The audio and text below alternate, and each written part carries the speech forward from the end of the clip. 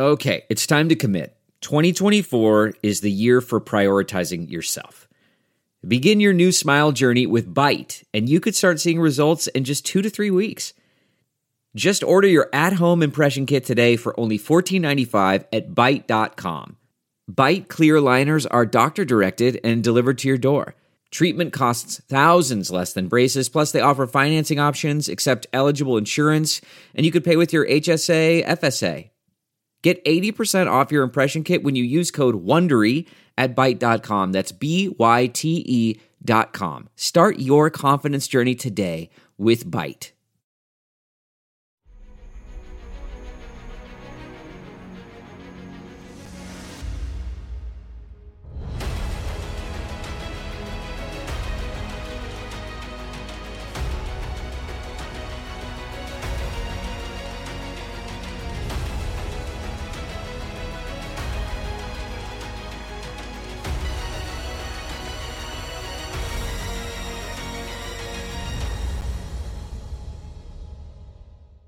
Hi, everyone. Judge Andrew Napolitano here for Judging Freedom. Today is Monday, December 11th, 2023. Max Blumenthal joins us now. Max, my friend, thank you very much. It's always a pleasure. Good to see you. I want to go back to October 7th, the day of the initial Hamas assault on Israel. Did Israel kill its own civilians that day who had been celebrating in the Desert Festival? Well, we've been over this in previous engagements, and it's very clear that Israel killed many of its own civilians around that festival on the roads going in and out of Gaza. I haven't been able to come to any conclusions about what exactly happened on the fields inside that festival. There is some video showing crossfire. You have strong military censorship on what happened on that day. And then in the kibbutzim, the small kibbutz communities, where that festival was located, basically between two of them, one named Re'im, which has a military base, and one called Be'eri. There was tank shelling on the homes of Israeli civilians who were being taken hostage. And we now understand that a lot of that shelling, and particularly the Apache helicopter fire against cars that contained Israeli civilians, was being done under the Hannibal Directive to prevent them from being taken captive, to prevent politically painful prisoner exchanges.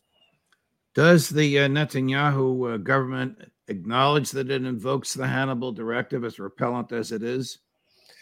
No, and there's been very little pressure inside Israeli society to even discuss these events outside of the propaganda framework of mass rape, beheaded babies, babies baked in ovens. And a lot of that propaganda has been deployed to prevent that sort of discussion about how many Israelis were actually killed by disproportionate force, the indiscriminate use of heavy weapons by Israelis.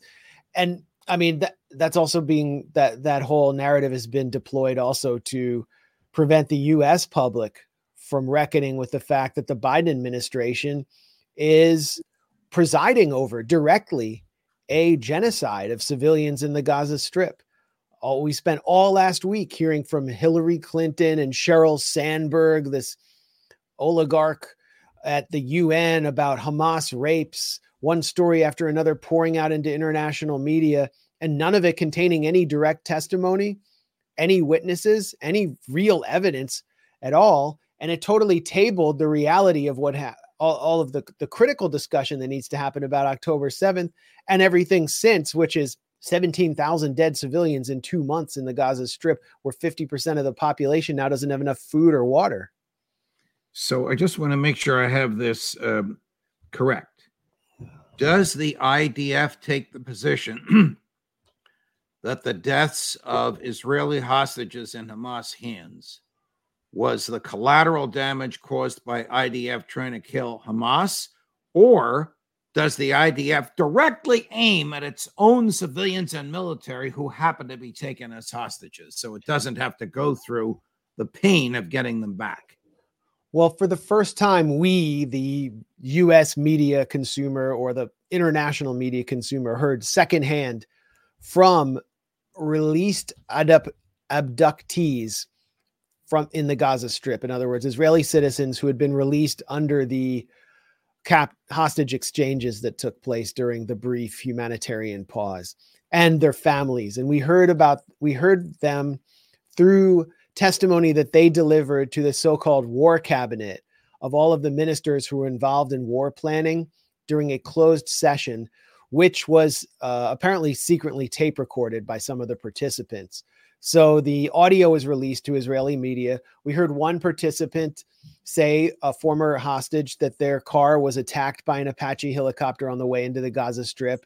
Then we heard others say that their worst fear was not from Hamas. Hamas took good care of them because they were important collateral. They were afraid of Israeli army bombing, that the Israeli army was bombing everywhere where they were. And they were not just in tunnels. They were taken from place to place on the back of donkey carts because there's not enough fuel for cars there. And the Israeli army would have never known that they were Israelis. And they begged the Israeli military not to conduct any operations to try to release them because it will lead to their deaths, and not to enact this insane plan, which they've been discussing, to pump the tunnels full of seawater because it would drown all of them. And they're saying that the worst threat to us and to our lives is the Israeli military. They're going to kill us and then blame Hamas for our deaths. Those were the exact words of one of the freed hostages. And we've seen this happen, Andrew, this past week. We saw the Israeli military gain the location of an Israeli soldier who was held captive in the Gaza Strip, right? Send an elite commando unit to try to get him out.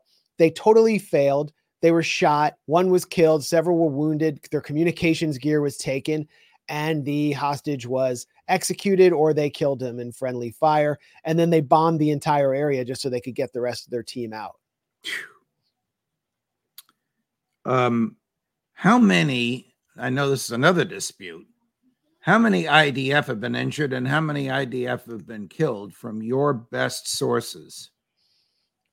Well, I don't have any inside sources, but and very few do. So we have to go based on the public record and through a synthesis of different reports.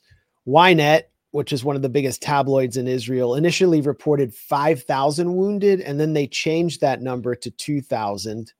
That was this week, and reported that of that 2,000, over 50% have undergone amputations. So 2,000 severely wounded. Haaretz has reported around 1,600 severely wounded. And then they're including also 10% with severe mental issues, post-traumatic stress disorder. They need to go to like mental hospitals in Israel.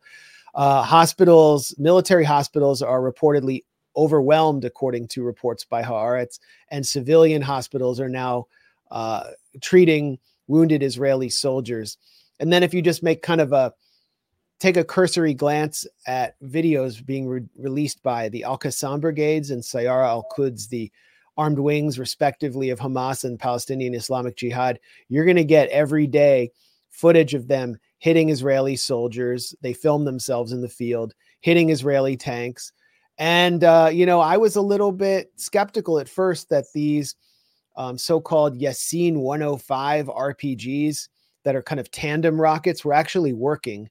They reverse engineered an old Russian anti-tank weapon, but It appears pretty clear that they are doing damage to the tanks. The Israeli soldiers are posting video from their own social media of the tanks being hollowed out. And many, you see a lot of these combat casualties coming from the engineering corps brigades, the armored divisions. So it's real.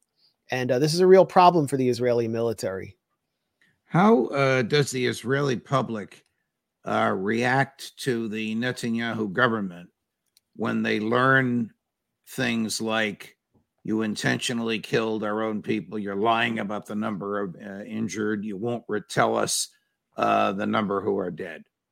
Isn't the Israeli public notoriously political and seeking transparency from its government? Yeah, I mean, you have to go back to the protests against Netanyahu leading up to October 7th, which also played a role in the failure of the Israeli military because so many of the reservists were protesting Netanyahu. Netanyahu is just hated. And this was a reflection of the broader culture war in Israel. It wasn't just over judicial reform.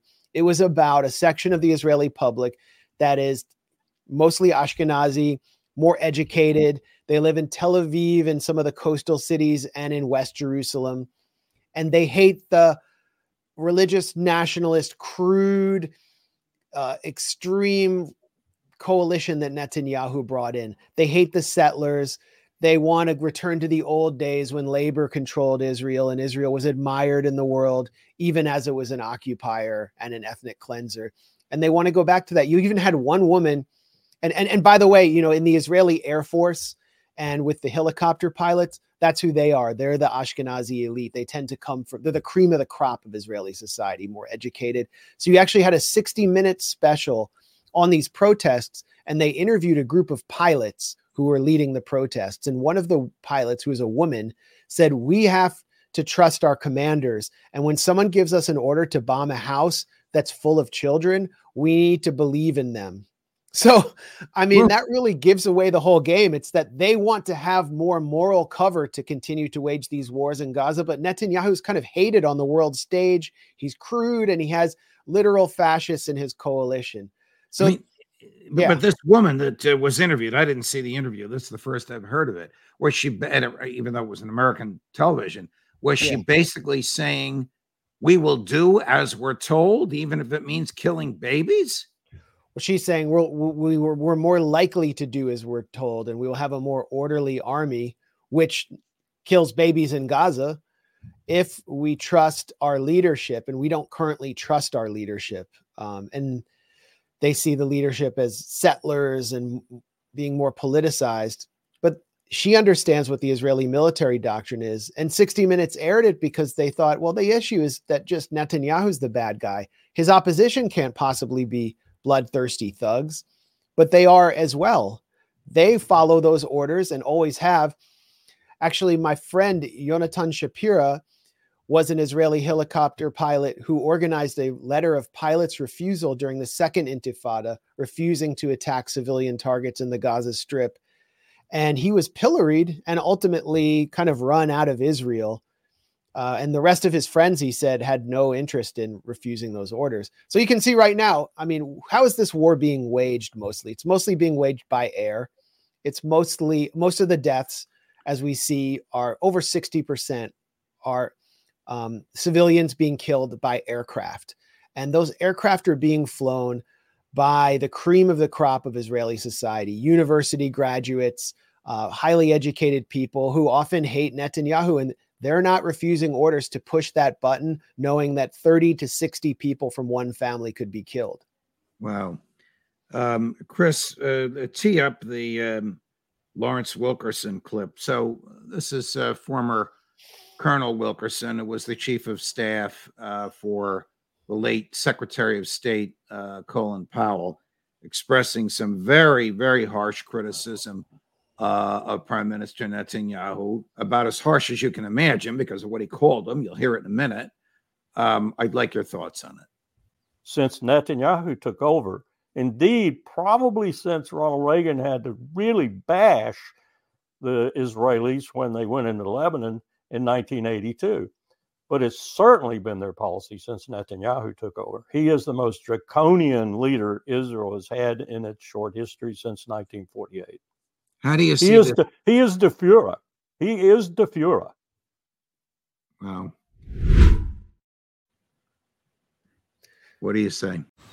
Man, that sunset is gorgeous. Grill, patio, sunset. Hard to get better than that. Unless you're browsing Carvana's inventory while you soak it all in.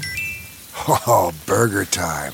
So sit back, get comfortable. Carvana's got thousands of cars under $20,000 just waiting for you.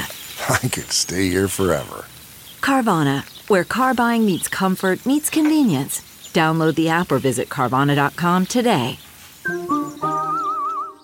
Delve into the shadows of the mind with Sleeping Dogs, a gripping murder mystery starring Academy Award winner Russell Crowe. Now available on digital. Crowe portrays an ex-homicide detective unraveling a brutal murder he can't recall.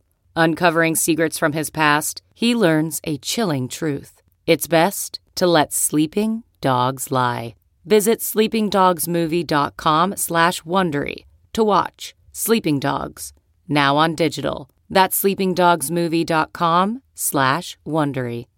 Well, I respectfully disagree. I mean, I respect Lawrence's analysis a lot and have benefited from it over the years, but most of the violence against Palestinians historically has occurred not from under the Likud party, but under the Labor Party. And perhaps one of the bloodiest prime minister for Palestinians was Ehud Barak of the Labor Party, who essentially launched the Second Intifada or provoked the Second Intifada by, according to the Israeli Military of Defense, having his military fire 1 million bullets at Palestinian protesters. This is before suicide bombings ever began during the Second Intifada. During the month of October 2000, Ehud Barak has presided over, he's been involved in the Ministry of Defense or in governments from the Second Intifada before to Operation Grapes of Wrath, which saw civilian shelters bombed across southern Lebanon, all the way through the Second War of Lebanon in 2006 to Operation Cast Lead, the first punishing assault on the Gaza Strip. And, you know, when you have these figures in government, they're more likely to get the consent of the U.S. because they say, oh, we want a two-state solution. We're not like big bad Netanyahu, who's a Likud one-stater. And that's the danger of these figures and of the opposition to Netanyahu. Take a look at his opponents. I mean, you have like Benny Gantz. This guy led the wars against Gaza from 2009 to 2014, thousands and thousands of civilians. It set the stage for the current assault. And Netanyahu is being criticized because he has always avoided long wars and preferred the strategy of mowing the lawn, which is itself really sick and twisted if you think about it, Right. which is just going in for a week or two, killing a few mid-level commanders, doing some damage to civilian infrastructure and saying, hey, we mowed the lawn. Now let's manage the occupation. So I'm worried about. You're saying a pox on both their houses. There is no real governmental opposition.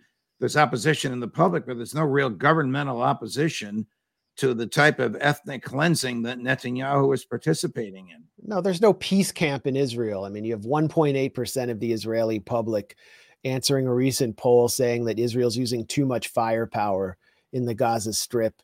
The person who presided over the Oslo Accords, which was supposedly the peace plan, Yitzhak Rabin, he was the author of the original act of systematic ethnic cleansing of Palestinians. He presided over the so-called Lida Ramle Death March during the 1948 war, in which 150,000 Palestinians were sent marching at the point of a gun after several massacres in the towns of Lida and Ramle towards the east. And they all live in Ramallah and refugee camps in the West Bank now. His final speech, he said, I'm not going to give the Palestinians a state. This was a speech to the Knesset. I will give them less than a state.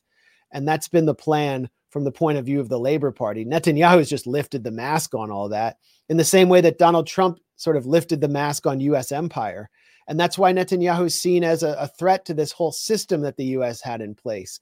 This whole war that we're seeing right now is ripping the entire mask off the entire program of occupation management. And by design, that was Hamas's plan. Hamas doesn't want to govern anymore. They're done. And what they want to see happen is for the Palestinian Authority to be so discredited that it too dissolves and that Israel is forced to govern the Gaza Strip and the West Bank as it had been before. And they finally have an honest occupation, and that will force the hand of the US and EU, because they can no longer say, oh, well, the Palestinians have their sovereignty and, they're getting their work permits. It's their fault for walking away from the negotiating table, but they got that. And that's what we're going to see take place. Did the IDF recently stage a fake prisoner surrender with Palestinian civilians, or 85% Palestinian civilian males in their underwear? Yeah, I shouldn't be laughing because this was a calamitous war crime. I mean, they shoved it in our faces. When I first saw these photos, I thought, are they real? And then I realized the Israelis released them. And then I realized that they're doing it to project an image of victory, because they have no clear battlefield victory to present back to their public, which is still traumatized and humiliated by October 7th. So they took a bunch of guys from UN schools where they were sheltering with their families. They threatened and beat their wives and kids and sent them away. And then they stripped these guys who are bakers, electricians, just regular guys, paraded them on the street. And then at one point in a staged scene, forced a man who runs like an aluminum shop in northern Gaza to hand over a gun that they handed to him. And then they told the Israeli public, we have destroyed the Hamas Jabalia division and they have all surrendered en masse. We won. And Netanyahu went on Fox News and actually said hundreds of some Hamas fighters are surrendering. In reality, Hamas fighters do not surrender.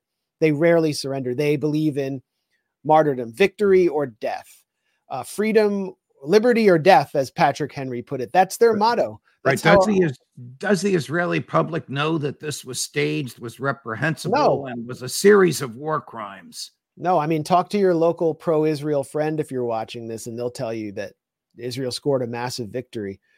Most people who are affected by this propaganda believe it, and they believe that the Palestinian deaths are simultaneously Pallywood and are all made up, and at the same time, they all deserve it. So there's a lot of compartmentalization going on, but you look at what's happening in the field, and Israel has been so far unable to control or deter the guerrilla attacks of the armed factions in the Gaza Strip. They haven't struck a blow against Hamas. They've struck a blow against Palestinian babies and Palestinian women and Palestinian old men. When will it become apparent to the world and to the Israeli public that Netanyahu's tactics are a failure? Well, one thing that Netanyahu always says, and he said this recently, but there's also leaked video that shows him saying it to a settler family in very revealing terms, is, I know how to move America. I am the leader who is most able to actually control, corral, and manipulate the Americans because I'm kind of one of them. He was raised in Philadelphia. He went to MIT. He worked at Boston Consulting with Mitt Romney. When he was out of power, he spent all of his time cooling his heels at the AIPAC headquarters in Washington. And that's his selling point. When some U.S. president shows the Israeli public that Netanyahu can't control him and actually gets the Kishkas to stand up to Netanyahu, I stupidly thought it might have been Trump at some point, but that didn't happen. Biden went over and bear hugged him and gave Netanyahu all the latitude he needed to carry out this brutal war. But when Biden or someone stands up to him, Netanyahu loses that key selling point. The other option is they don't do that. Hezbollah gets drawn into the war and they start reducing Israeli cities in the north to flames, and the Israeli public sees what a disaster this is. Last area I want to ask you about: over the weekend, Secretary Blinken signed an authorization which permitted the sale of $106 million in ammunition, small arms, as well as heavy artillery, under a national emergency provision whereby he could bypass Congress. In order to sign that, he had to swear under oath that this was a national emergency to American national security. How can that possibly be justified by any standard of right and wrong? I don't know. You saw the deputy ambassador to the UN, Robert A. Wood, casting his notorious lone vote against the ceasefire. You know, he said, we were attacked. Our people were killed on October 7th. I guess it was a slip of the tongue, but that seems to be the way this administration sees it, is that American national security interests and Israeli interests are identical, or they're presenting it that way in public. And I find it curious how sending tank shells to Israel advances U.S. national security when U.S. targets across the region are now coming under attack by allies of the Palestinian resistance factions, from Iran to the Red Sea to Lebanon, that you have sitting ducks there in the Eastern Mediterranean. The USS Eisenhower, that's a multi-billion-dollar sitting duck, right? Putting American lives in danger. to enhance Israeli security, and this administration won't show any daylight. And finally, how much skin in the game does Tony Blinken have through Pine Island Capital Partners, which is a firm that he helped launch, which is connected to West Exec Advisors, the other lobbying firm that he helped launch, which have relationships with not only the arms dealers and the major Lockheed Martin, Raytheon arms firms that hump in tons of contracts, but also with the venture capital companies that are designing some of the more boutique items that are being used in this war. How much skin in the game does he have? Well, you think this will get worse before it gets better? You think it'll be more violence and more regional actors getting involved? I do. We saw the Israel use white phosphorus in southern Lebanon today. That's a war crime by definition. Yeah. Yeah. And they're seeking to escalate. They're seeking to provoke. And they've told the Americans, because they're clearly not on the same page with Lebanon, that they're going to deepen their attacks in Lebanon. So let's see. Deeper into the abyss we go. Yes, and darker it gets. Max, thank you very much. I know you're busy and really appreciate your time, as do the viewers. They love you on this channel. Thank you. I love them back. Thank you. Thank you. They do praise you to the skies, but we should share with you the things they say about you, and makes me look good. But thank you, Max. Appreciate you, Andrew. Of course, all the best. We have a full week for you of all of our regular superstars, Colonel McGregor, Scott Ritter, Professor Mearsheimer, Professor Sachs, Karen Kwiatkowski, Matt Ho, all the regulars who love to tell you the truth, even when it hurts. Judge Napolitano for Judging Freedom.